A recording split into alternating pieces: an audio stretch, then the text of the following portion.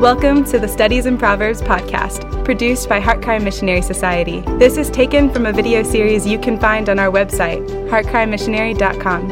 HeartCry is a missionary society founded by Paul Washer. The goal of our ministry is to glorify God and bring the greatest possible good to humankind through the preaching of the gospel and the establishment of biblical churches throughout the world. Visit heartcrymissionary.com to view our other productions and to find out more about HeartCry Missionary Society.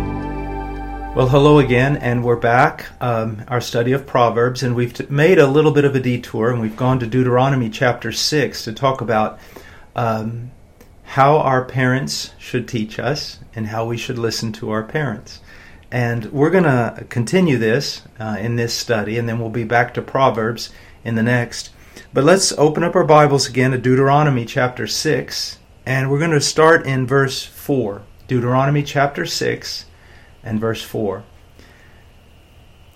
Hear, O Israel, the Lord is our God, the Lord is one. You shall love the Lord your God with all your heart and with all your soul and with all your might. These words which I am commanding you today shall be on your heart.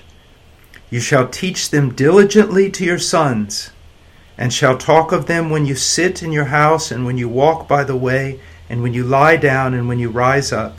You shall bind them as a sign on your hand, and they shall be as frontals on your forehead. You shall write them on the doorposts of your house and on your gates. Let's go to the Lord in prayer. Father, thank you for this day. Thank you for your loving kindness, your mercy. Thank you for those who are watching, especially for the young people, Lord. I pray that you would bless them, that grace would be multiplied to them, that they would know Christ, that they would love Him, that they would love the Word of your Son, the Word of God, the Scriptures. Lord, that they would be transformed by their reading, their study, their meditation. Father, I pray for the parents who may be listening, and I pray that you would strengthen them with grace, that they too would study your word, that they would pray, and they would be able to teach their children, not just with their mouth, Lord, but with their example. Lord, please help us all. In Jesus' name, amen.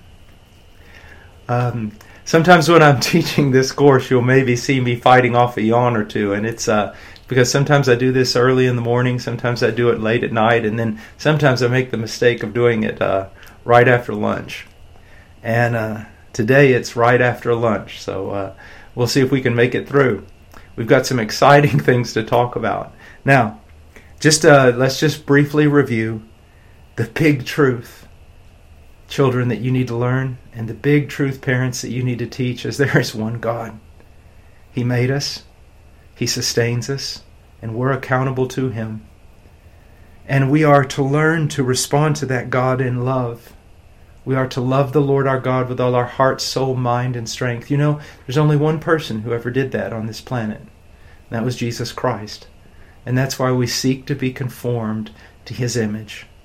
And the true test of spirituality, yeah, there are rules and commands, and they should not be despised. But the true test of it all is loving the Lord our God with all our heart, soul, mind, and strength, and loving our neighbor as ourself. Now, he goes on. He says, these words which I am commanding you today shall be on your heart. Now, children, they should be in your heart. Young people, in your heart. But he's talking to parents here. He's talking to dads and moms. And, there is a great neglect. Even in sincere, godly churches, there is a neglect in some ways in all of our lives to degrees of the Word of God. And if you're going to be teaching your children,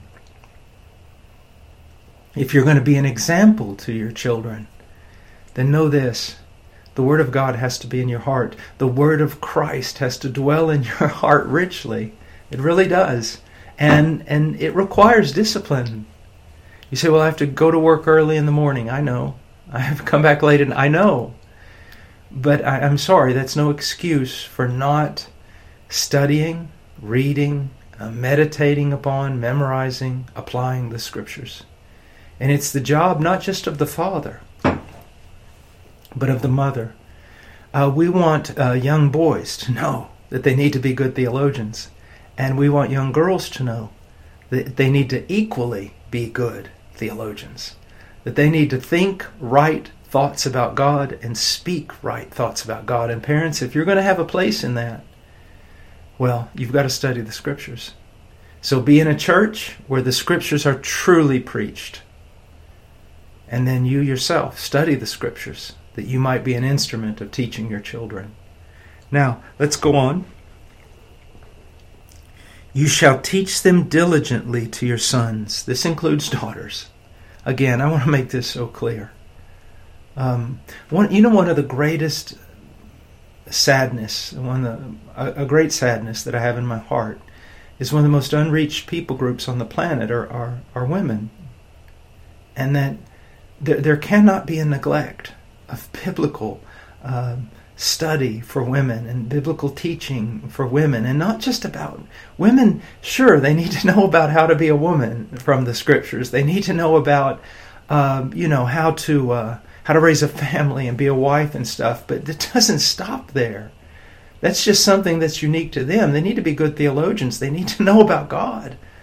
They need to know the attributes of God, the works of God, the decrees of God, the salvation that God has accomplished through His Son, how it happened, what was done, what it means, how it's applied, absolutely everything, a future hope. Don't ever think your daughters need less of God than your sons. That's wrong. That's wrong. We're all created in the image of God. All right? Now, so you shall teach them diligently. Now, let me look at my notes here. I remember I wrote something down.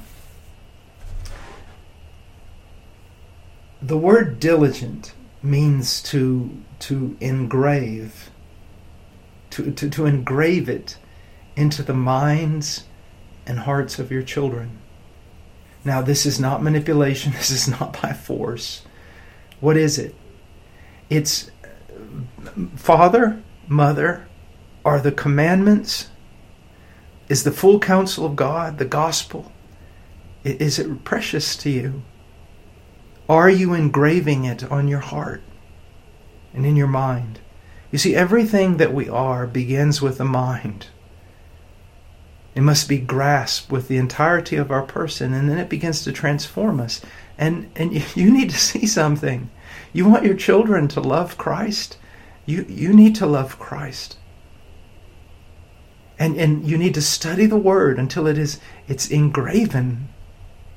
Now, I know you could be like me. I have a terrible memory. It's so difficult for me to remember Bible verses and everything, especially after my heart attack. It's very difficult, but that's no excuse. This is so important that difficult doesn't matter. And so we need to engrave these things in our own minds and hearts, and then we need to do so with our children. Now, how do we do that? How do we do that? Well, look at what it says here. In verse 7, you shall teach them diligently to your sons. You shall talk of them when you sit in your house, and when you walk by the way, and when you lie down, and when you rise up. So yes, I do believe that there should be family devotions in a specific place, in a specific time, with all the family gathered there.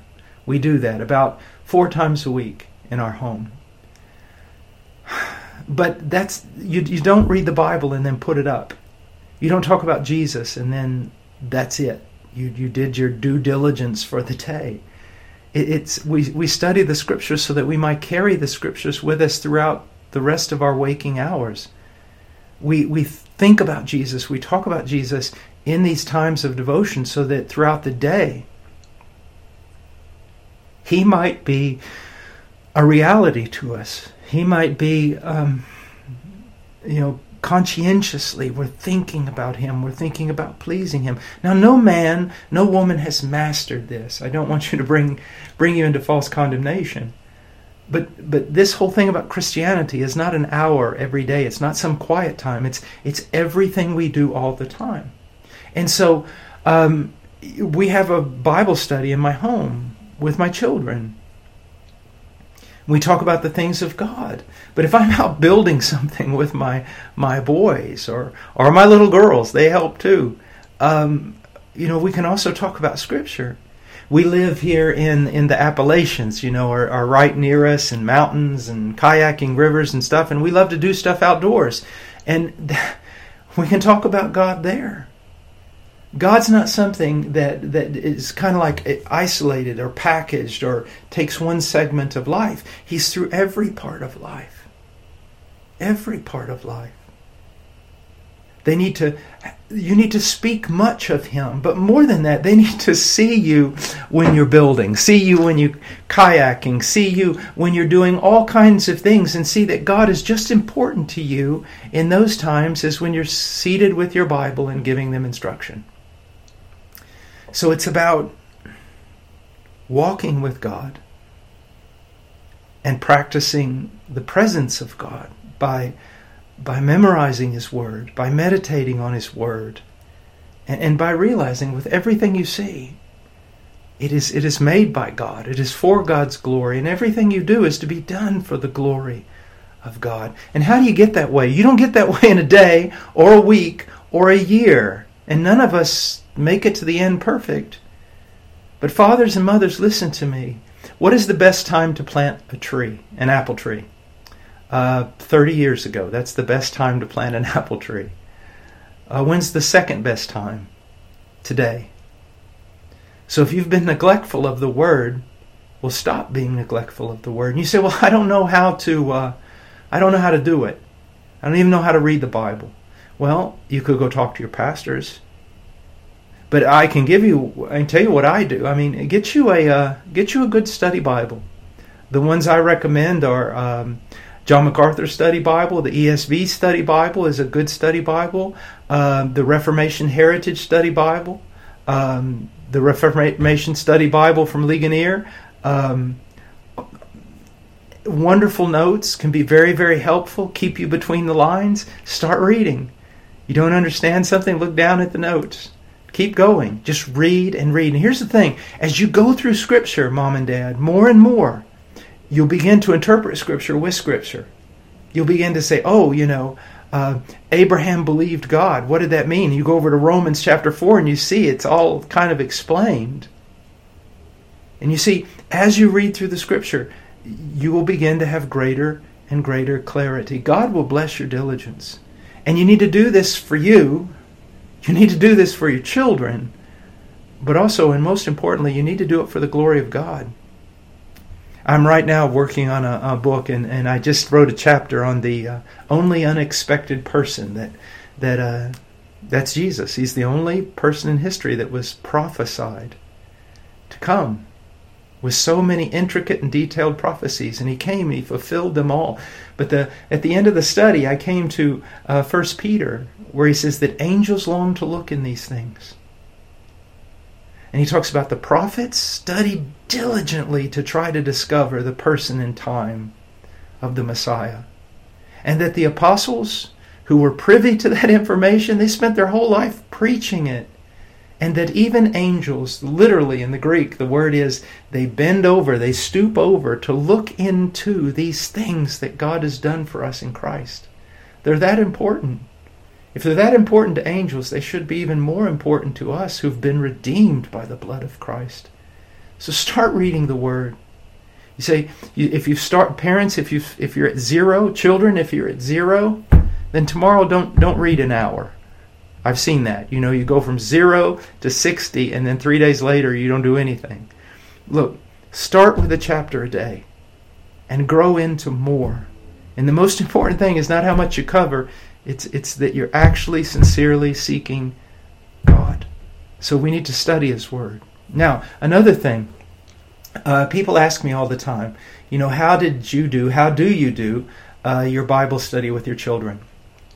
Well, it's a lot different than what people think. A lot of people think, oh my goodness, do a Bible study in Paul Washer's house. The kids are probably sitting there 7 days a week, for an hour and a half at a time. No, not at all. That's not the way we do it. You see, we do believe in the local church. And my children go to church. And our elders, I'm not one of them, our elders are good expositors of the Scriptures. And my children are going to get hour-long messages in our church on Sunday morning, probably Sunday night and Wednesday night. They are going to hear the Word of God. And my family altar is not a substitute for good preaching in the church. Do not underestimate it. And if you're in a church where there's just no emphasis on preaching, you probably need to go somewhere else. Now, so what do we do?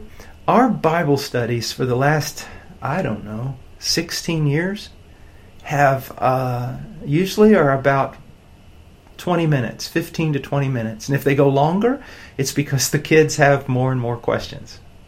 But actually, usually the time is about 20 minutes. I was talking to someone the other day, and they said, that their children were really not liking Bible study and family devotions. And I said, well, what are you doing? He said, well, we meet 7 days a week, and it's an hour long, and we read so many chapters of this, and we do this, and we do that. And I said, oh my.